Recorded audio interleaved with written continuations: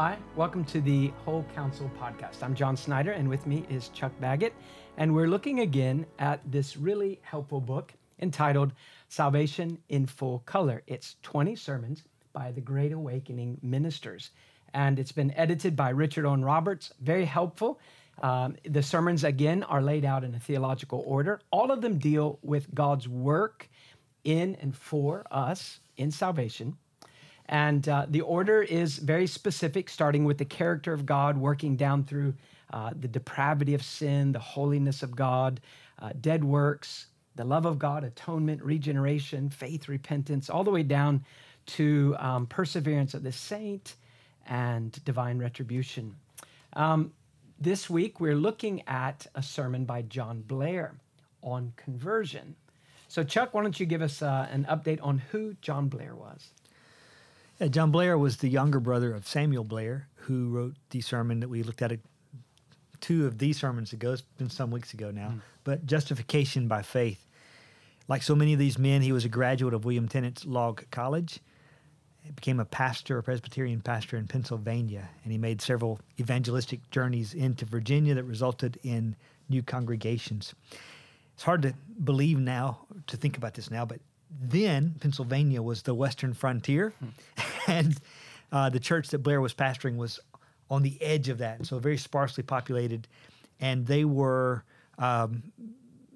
recipients of a number of hostile attacks by Indians at the time. And so they decided to close up the church because of the ongoing raids and hostilities and moved to a more populated area. So he was a pastor there for about 6 years. They moved back to a populated area, and he was left without a pastorate until 1757, about 9 years, at which time his brother passed away, and he followed his brother as the pastor at that church. His brother had been a teacher also of a kind of another log college. They called it something else. But John Blair became the teacher there until the College of New Jersey, which became Princeton, opened up, and then that was unnecessary. But he was called to be the professor of theology and the vice president of Princeton for a time until they called John Witherspoon, and he said John Witherspoon could teach theology as well as he could, so he left there and went back and pastored again. So that's a brief overview of John Blair. The sermon has been entitled, in this book, Conversion. I believe the original title of the sermon was The New Creature Delineated. And the passage he uses is 2 Corinthians 5, verse 17. So it's a passage pretty familiar to anyone who's spent much time in church, where Paul writes, "Therefore, if any man be in Christ, he is a new creature. Old things are passed away. Behold, all things are become new." One of the things we want to look at in this chapter is the relationship between the doctrine of regeneration and conversion and how it fits under the theme of salvation. Because really, this chapter is going to be dealing primarily with regeneration. And we've talked about regeneration earlier on. He does mention conversion, and he distinguishes between the two, and we'll get to that in a second. But because he primarily focuses on regeneration, Chuck and I thought that what we could do for this chapter, instead of just going point by point through the sermon, is to kind of come up with 8 questions that we're going to try to get through in our time. Questions that are raised and answered by this chapter, questions that we feel have a practical, pastoral quality to them. But before we do that, let me just give you a very simple overview of the chapter. His major point, number 1, is that he explains the nature of the change here called the new creature or the new creation. Let me read you a quote. He says, "This change called the new creature consists in a new temper and disposition of the soul towards God and divine things, formed by the Holy Spirit's infusing a principle of spiritual life, whereby the heart of a sinner is turned from the love and service of sin to God and holiness, the necessary consequences of which is a happy change in the prevailing course of his practice." And then he gives a number of specifics based on that. One of the things he says, of course, is that the Holy Spirit is the author, but also that the effect is a spiritual principle implanted. And he describes it this way: the implantation of this divine principle in which the soul is passive. So he's talking about regeneration there. Like with our natural birth, we're passive. So God is doing something within us that is bringing us from death to life, that is opening our eyes, that is altering our heart's desires. And this is a secret, mysterious thing, something that we are not cooperating in, something that we're not causing to happen. And he says, so this implantation of a divine principle in which the soul is passive is what is strictly called regeneration. And the exercise thereof in sinners actually turning from the power of sin to God. So what happens in us is regeneration. And what we do as a consequence of God waking us up is, he says, is called conversion. So Chuck, recently this week, we have a young believer in the church that asked me this question. So I'm going to ask you the question, all right? And I didn't prepare you for this, so No, we're you going to see how you're going to do. She said to me, why do we not just use the word salvation? Isn't that good enough for all of salvation? Do we need to use these other words? So how would you answer that question? Why don't we just use one word, salvation? Well, we do use the word salvation, but we use other words as well because God uses other words, and they describe different aspects of salvation. And if we only use the one, we potentially miss some of the richness of what God has accomplished, and we don't understand all that's occurring and why it's necessary.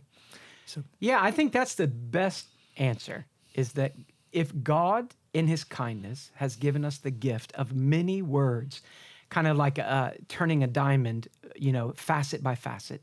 So we're seeing our rescue from all these different angles. If God sees that that's best for us, then we would be foolish to oversimplify it. So really, I remember Mr. Roberts, who edited the book, was at the church years ago, and he said, salvation is an umbrella term. So it's the general overarching term that describes everything from beginning to end. We could say, I have been saved, I am being saved, and I will be saved. And that would all be accurate. But when we come to the scriptures, there are specific terms for those different aspects.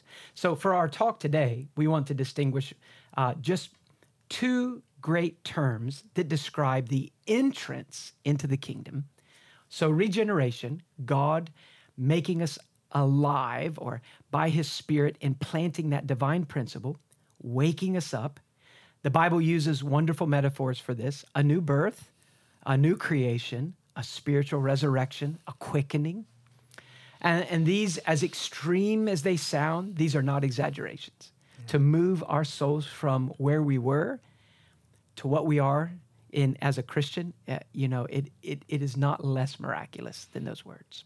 Yeah, and to talk about them or try to understand them is not to try to be nitpicking. It is to try to understand the richness of what God has described in his word. Regeneration is actually linked always with conversion. And conversion is a word that simply means to be turned or to turn. But the Bible gives two great words for conversion. And this is, in a sense, we could say regeneration is God's view of this great entrance into his kingdom. You must be born again. God gives that. Conversion is our perspective. I must believe and I must repent. So I turn away from all the lies of self-righteousness and the lies of the world and my pet sins. I turn away from them in order to turn to Christ. Or as another person has said, I turn to Christ in order to turn away from them. And in that turning, there is that wonderful exercise of faith. I believe what he has said, therefore I turn. So faith and repentance. Faith and repentance is conversion, is the turning. Regeneration is the making alive. And as we said, this chapter is going to primarily be dealing with God making us alive in Christ. Two things we want to warn you about before we look at these 8 questions. And so, Chuck, give us the first one. The first one is that conversion is necessary. You cannot skip conversion, and all the parts, if you will, the various terms that we're talking about under salvation, we've said they're necessary. God's described them all. We don't get to pick and choose which ones we want to know or to experience, and conversion is certainly one that we can't pass. So we can't not undergo conviction and sorrow for sin and understanding what the nature of our depravity is and seeing how desperate we are and that we need a Savior and coming to Him in faith and repentance. We don't get to skip any of those steps and just, kind of miraculously become mature, holy Christians. Yeah.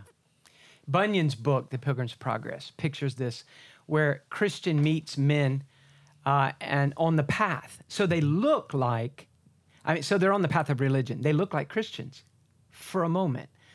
But when he begins to speak with them, he asks them, so did you come through that straight gate? Did you come through that terrible stripping process where you are laid bare before God and you have nothing but Christ? And they said, no, we didn't come in through the gate. We live along the edge of the wall. We just jumped the wall, and we're as good as you are. Here we are. But in the book, whenever someone skips the gate, skips true regeneration and conversion, they are only on the path of religion for a while, and eventually they abandon it. Another danger is thinking that regeneration and conversion, as important as they are enough. That if you get a good start, that's all that is required. And so, you and I both probably grew up in kind of similar cultural, religious situations. I was up north and you were down south, but we were both in the same denomination where all the emphasis that I remember, and the church had many wonderful Christians, but our emphasis tended to be on, can you remember exactly the day that you asked Christ into your life? And I do remember, revival services where we would sing a hymn, and if you were saved on a Monday, stand up. Right. Tuesday, and then they did have a wonderful safety net. If you can't remember the day, the eighth verse, you can stand up on that day. And I remember I just would pick one. I figured it was a Sunday. It had to be, I walked forward, so let's pick a Sunday. So that kind of a thing where, look, I remember the day that Christ was merciful to me, or I remember when I asked Him to my heart and I was sincere. That's wonderful. But is that all you have? Because if that's all you have, then you don't have the Christianity that Christ gives. Well, let's look at some of these questions and see if we can give some practical answers to things that, commonly plague Christians and maybe parents in particular, pastors, coworkers. Here's the first one. What are two common errors in modern evangelicalism with regard to understanding the nature of conversion, or in applying our understanding of true conversion? What are two errors that we need to avoid? One is that no change is expected. So as long as you have made a profession of faith or had some experience, that's enough. And there's no real need to look for fruit or to pursue holiness. It's just no change. Oftentimes, the thing that's brought up there, and it can be a legitimate complaint, is that it's easy for us to become judgmental or try to make a judgment in an area that we can't see. We can't see the heart of a person. But Christ told us that the life will bear fruit, and we're not to be hypercritical. And that's the other error, that we say, okay, we are not for that easy believism. Or even in Reformed churches, which have, perhaps more careful about doctrine, a person might say, well, I think that they're a Christian because they know the truth. I remember a man in our church in the early days would see a person who had really good doctrine, just walk away from a path of obedience to Christ and live a very bad life. And this dear old man would say, I don't know how they can do that. They know the truth. Yeah. And I used to think, but where in the Bible does it say, if you know these certain doctrines and you have the right balance of them and you can explain them and you agree with them, where does it say that that's all it took? So we don't want to say, look, if you have these great doctrines and you agree with them, that's all you need. And we're not looking for any changes in a person who wants to join a church, who wants to be baptized. But also the other error, we don't want to set the bar so high, usually where we kind of feel that we're at right now. And we think, well, if you're below where I think I'm at, whether we're really there or not, then I'm not even sure you're a Christian. If we did that, I think we would dishonor the Lord and run the risk of damaging baby Christians. Where's there room for growth? Can they not stumble? Can they not be confused about things? If we read the New Testament letters without rose-colored lenses, it's amazing how confused baby Christians can be. And yet Paul doesn't say, I don't think you're even Christians at all. So we want to be merciful. We look for the biblical evidences of the changes, but we do so with a really a gracious, generous heart. Yeah. Another question. If we are new creatures in Christ, how can it be that I still see myself sinning? What would you say to a church member that came up to you and said, I thought I was a Christian, but now I don't, because just this week I committed one of those sins that I used to commit before as a Christian? So one answer is that we don't confuse justification and sanctification. Justification is immediate, and it's a legal declaration. So it is done, it's positional. But sanctification is ongoing, and we do not reach perfection until glorification. So there is still an ongoing struggle with sin in this life. That leads to another question. What kind of changes are we to expect in God's work of regeneration if we're not looking for sinless perfection? So what are we to see? And Blair gives really a very good list. So I'm going to run through them quickly. He says, the Spirit will work in us in a way that these changes will be viewed. And again, and I think we have to be really careful. Being aware of the changes is not equal to having the changes. Mm. So there are people that God is, you might see God working in a person, but when they look in the mirror spiritually, they think, I don't see it. But we think, oh no, we see it. I mean, it's really very wonderfully clear. So God working in us and bringing us to life, uniting us to Christ, and the wonderful changes that result from the work of the Spirit in us, those things may not always be equally visible to us. But the question is not how visible are they or how clear are we on them. The question is, are they there at all? So here are the 5 things he mentions. He says, the old security of sin. In other words, we were described as being asleep in sin or blinded by sin or dead in sin. So that's obviously these are all pictures of a very unresponsive, unconcerned person. So that old security, it's upset. It's stripped away. And he mentions that the Spirit does this by using the law, removing the blinders off our eyes, so to speak. He then drops the law in front of us like a mirror, and we see ourselves as we really are, not what we thought we were. And then he said he shows us the spirituality of the law, the strictness of the law. So it's not just that, okay, I'm not perfect, but he shows us that the spirituality of the law means it deals with our motives. And the strictness of the law, we could think of it this way. God is the one that shows us how deeply the law goes to your motives, but also how high. How obedient does a man have to be able to say, I have obeyed perfectly? And the law makes it very clear. Whereas without the law, we would kind of be left to our own estimations. And that the law is good. It's not, it's not a harsh or bad law that you're having to obey, but it's an expression of the character of God. It's a good law.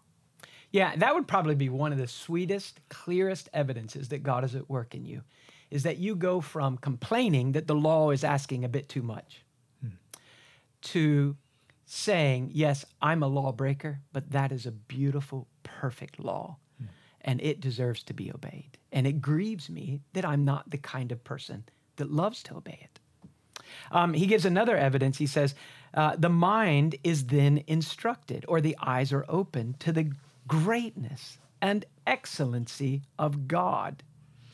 So sin is being seen there as for what it really is, heinous, utterly vile. But at the same time, regeneration is opening our eyes to see that we are estranged from a perfect God. And the estrangement, the blindness, is not intellectual, primarily it's moral. So there's a change in the heart that allows me to see God for being as beautiful as he really is. Another thing he says, the desires and the affections then are directed in a new direction, from sin to God and to the things of God, to spiritual things, which once, of course, we had no interest in. Fourth, the choices of our life are actually altered. So, and that's a good point, because you could say, well, I really appreciate the sermon. It stirred me. You can go pretty far in the emotions and it still doesn't make any difference in the life. And so regeneration touches everything. Then finally, he says, the old patterns of sin are then abandoned. Not just outwardly embarrassing ones, but now we've come to the place where we actually hate sin itself, not just the sins that are crippling us. Well, here's another question that this chapter helps us to answer.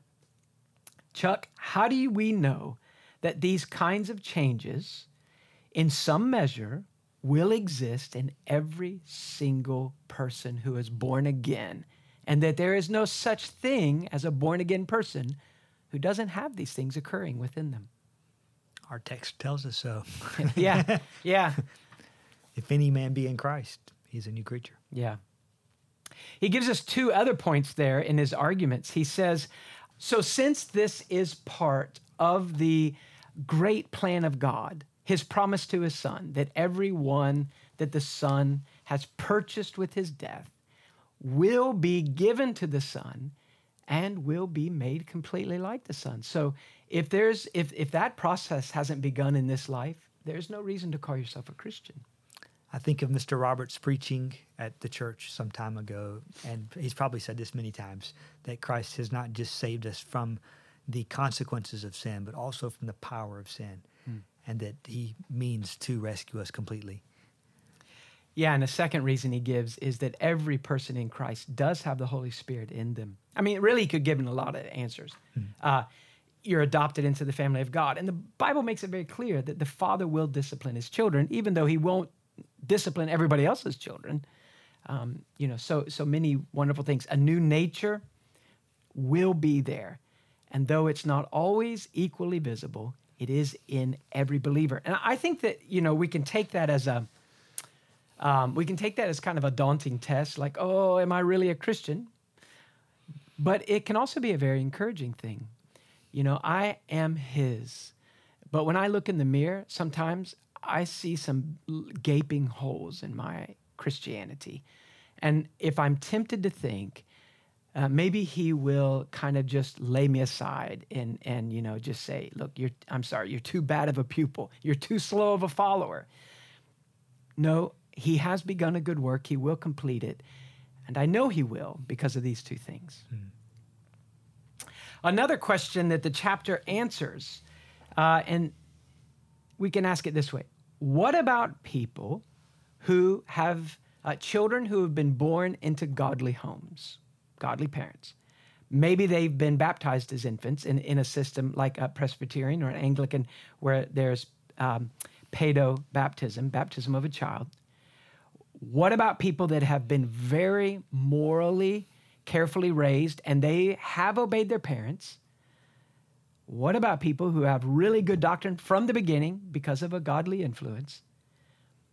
If a person has this background, do they need the same kind of regeneration and conversion as the people who have been brought up in a very wicked atmosphere?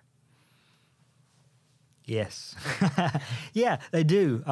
It kind of assumes that because they've had this kind of start that they're not really sinful or depraved, that they haven't inherited original sin, or that there's another way to the Father. But there's not. There is a benefit in those things. Yes, certainly. But it's not that you have been put into a different category and do not need to be converted or born again. Yeah, and I think that even Paedo-Baptists that we admire, like Puritans and We think of Robert Murray McShane and the Bernards and those people, and many good ones today. They are careful to explain to their children in their system, which we are Credo Baptist. Chuck and I believe in believers baptism. But if you're a Paedo Baptist and you're telling your children, look, this doesn't mean you don't need conversion. This doesn't mean you don't need to begin to believe and repent and continue to believe and repent. It doesn't mean that the Spirit of God doesn't need to make you alive. So, you want to be very careful that isn't, and maybe because of a lack of clarification, that you don't want the infant to think, you're fine, just don't be really bad. But when you think of Paul talking to Jews who have all those benefits, and to Gentiles who have none of those benefits in Ephesians, a mixed church, and he says to all of them, we were all dead in trespasses and sins. So not the Jew less dead, Jews, you were sick and you need a little help. Gentiles, you were just dead. The pastor that was my pastor in Wales, a man named Vernon Hyam, grew up in a Presbyterian church, and he was still a Presbyterian. But he said that in a liberal Presbyterian denomination that he grew up in, he heard one of the leaders of the denomination speak to a group of youth. And he preached a Bible passage, and then he applied it. And here's where the error became obvious. He said, now, some of you are covenant children. You've been baptized and you're in godly families. You need to be careful to continue to be, good church kids, continue to believe. Don't turn away from it. And then he said, but some of you young people don't have Christian parents. You have to be born again. And that's a very dangerous statement, I think. It is. One that's not endorsed by Scripture, even if it fits a system where you feel like, well, but it's logical. But as you mentioned, there is great benefit in being raised by parents who are laboring by the grace of God, not only to explain the truth, but to exemplify it. And of course, as parents, we're both parents, so our long list of failures, dwarfs our list of things where we think, by the grace of God, I did pretty well here. Like, no, my list of failures is, seems endless. But it is a great privilege. Hudson Taylor's parents, wonderful statement. They said that what we're doing with our children and teaching them and pointing them to Christ and living this out in front of them, we're not saving them, but we are laying up kindling. And God will send the spark. We plead with him to do that. And if he sends that spark, then that kindling there, will catch flame. And that young person will have, really have a lot of advantages over a person who was wonderfully saved, equally saved, but from a bad background, where you didn't have the advantages of careful teaching. Yeah. Both irreligious and religious people need the new birth. And it may look a little different on the outside. If you go from a really wretched, kind of a criminal lifestyle to following Christ, it's pretty noticeable. Whereas Misty, my wife, was, ever since I met her, she was always, in many ways, a more admirable person than I was, She read her Bible. She said her prayers. She was very self-sacrificial. But she was not really converted until about 10 years after I met her. I thought she was a Christian the entire time because of the level of devotion. And the changes were real and visible, but not in the way that the changes were in other people in our church who went from, a pretty wicked lifestyle to a pretty religious one. Another question that Blair deals with here is being able to distinguish between the normal response of a lost person, of an unregenerate person. So let's imagine a person in church that hears these truths, hears the Bible preached, and the conscience is affected. Reads the Bible. The mind is filled with great truths. And maybe even during certain sermons, the heart, the emotions are stirred up. And even the external behavior is restrained. Like, I used to do this, but since I started going to church, I quit doing that. Now, Blair warns that there is a common grace, or there is an impact that these truths have on everybody, but that does not mean you've been born again. So how would you distinguish between kind of the normal impact of truth on a person in church and the supernatural impact of truth when the Spirit makes us alive? One difference that we could see is the nature of the fruit is a depth of fruitfulness versus maybe, you can think of the parable of the soil. So there are plants that spring up, and for different reasons, they don't endure. So shallowness, short-lived nature of fruit, does a person turn away or do they endure? So those would be some ways that we could distinguish between a person who is affected by the truth but not really changed and a person who has come to life. Yeah. We can't really see this verbally, from the outside. But one question are the changes coming up from within? I have new desires. I have a new understanding. I have a new love. And as you and I were talking earlier to each other about this, that there can be a lot of changes that are accomplished from a legalism, kind of a legal righteousness. I'll quit doing these things and I'll start doing these things. Whatever my preacher tells me I'm supposed to do for this church, this denomination. And every church has kind of its own pet things. So it's easy to give people an unspoken list. Look like our church folks, talk like them, dress like them, whether we're homeschool or Christian school, there's a long list. We don't want to do that. We want God to change the heart. And as that person sees Christ and embraces Christ, there would be an evangelical, not a legal righteousness. And the difference is gratitude. Because of what he's done for me, for gratitude of that, I want to obey my new king. Book of Hebrews is another good help, as you mentioned. So shallow changes, just the surface stuff, but no change of my heart's desires. That's not the new birth. Short-lived changes. I seem to really be doing well, but in a year, you won't catch me at church. Hebrews, in such a terrifying way, gives us a number of warnings for those people who have gone very far in religion, but turned back at some point. And the argument in Hebrews is that in turning back, you have demonstrated really that you never were his. And there is no hope for you because in turning away from Christ, there isn't another option for life. Right. You turned away from the one hope. So really, very frightening passages there in Hebrews. Very big difference between just being affected by religious truth and being born from above and the deep and lasting changes that the Spirit works. That does remind me of a helpful illustration that Vernon Hyam used to do all the time. And it was kind of an unspoken kind of joke in the church, and there was 900 people in the church, and which is quite unusual for Britain in the early 21st century. He used to say, imagine that your hand is you, and at the heart, your palm is your soul.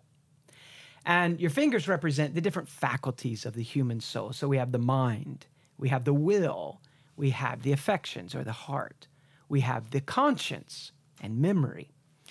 So you have these 5 things. Sometimes, normally when I describe it, I just think of 3, but it doesn't fit the hand illustration as well. So, there's 2 different ways of thinking of the way God changes a person. You can think that God starts from the outside and works in. So God gives you enough information. God convinces you with arguments that are strong enough to make you change the way you behave. God attracts you, with alluring promises so that the heart suddenly wants, and on and on. And is that how God works? Well, while these are ways that we are, confronted with truth, really God works here first. He makes this alive. And then spreading out from this new nature, there is a mind that understands, there is a will that chooses, a heart that desires, the conscience that's receptive, a memory that now grabs hold of truth instead of the things that we're ashamed of. So a wonderful change and the way God does it. Well, let's look at a couple more questions. What advice would you give someone who recently has come under a deep sense of conviction of their sin? Blair gives us three things. I'll hit you with the first. Be thankful for conviction, he says, and do nothing that would stifle it. Do nothing that would kind of, smother it, reduce the pain. And he warns that the love of ease is really dangerous at this time in your life. Do not quiet the painful, convicting voice of God. Let that discomfort drive you to the cross, to the doctor, not cause you to say, look, if religion is painful like this, I came here and I wasn't very good. I mean, we often get this statement at the church. I came here to become a better person, but after a couple of months, I'm worse than I ever was. Well, it's because God is showing them the truth. And then you have a choice. Run toward the God that is saying some unpleasant things about you, and that's pretty frightening. Or run away from that God and go back to kind of putting a Band-Aid of, indifference or religion of some sort of morality, and say, well, I'm fine. I don't need that. Yeah, you can think of Jesus' words about, are they Jesus' words or John's word? Go ahead. John 3. You can think about the words in John 3 about light coming into the world and men loving the darkness rather than the light. I mean, to embrace Christ is to run to the light where you're exposed and all the sinfulness is right there.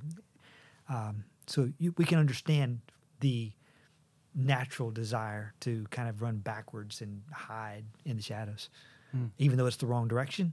Yeah. Yeah, I mean, it's much like us with doctors, like I got a terrible diagnosis. The prognosis doesn't look very good. I don't really want to go through that, even though I know that might be my only hope. Yeah. Another thing he says is stay in the Bible, because that is where you will get the clearest understanding of your need, of God's provision in Christ, and of the nature of the new birth. So don't, when you're under conviction, don't avoid your Bible, because then you're left kind of to this fuzzy imagination, like, well, I feel like I got it, or I feel like there's no hope for me, and the Bible is not guiding you at that point. A third thing he mentions, keep crying out at the foot of God's merciful throne until he saves you. Give him no rest. Final question today. Chuck, what advice would you give to someone who has never been bothered about their sin? Yeah, Blair spends a fair amount of page real estate on answering that, and a big part of his answer to that is how you obviously are not aware of the danger you're in. How could you be at ease if you understood the danger that you're facing? So, don't stick your head in the sand, but look and see what God has said about you and about eternity and about the hostility that exists between you and him and the cure that's been provided. Yeah, I mean, ultimately, it comes down to, do I trust him? Because who would go to God when your life feels fairly comfortable and everything's going well? Do you want to go to God and for him to just turn it all upside down? I mean, that's pretty terrifying if you take him seriously. I mean, he will demand that you lay every single thing on the table, and there will be no locked doors in your life that you can say, God, I'm going to give you 85%, but this is mine. If you say that, if you try to negotiate with God, all conversation ends. It's just you talking, there's no reality. God's not there listening. Right. God's not responding. And you just get stuck with religion, which is more miserable. But to trust God enough to say to him, this seems to me to be the most frightening thing, and it seems counterintuitive, but I am coming to you because I believe that what you say is true. Please open my eyes, show me myself, and then show me your son. Well, Blair's chapter on regeneration, which is called Conversion in this book, but on the new creature delineated, laid out and explained. Really some very practical material there. So we hope that the 8 questions that we've asked are helpful for you, especially if you think of, as a witness and you're telling someone the gospel, and you wonder, like, well, how do I understand the work of God so that I can be cooperative? A parent, certainly, a church member, a pastor, a Sunday school teacher. We need to understand how God works so that we can, labor cooperatively alongside it. Yes. Well, we hope you found the chapter helpful. Next week, we'll be looking at that wonderful truth, love to God, not merely God's love for us, but our love in response to Him.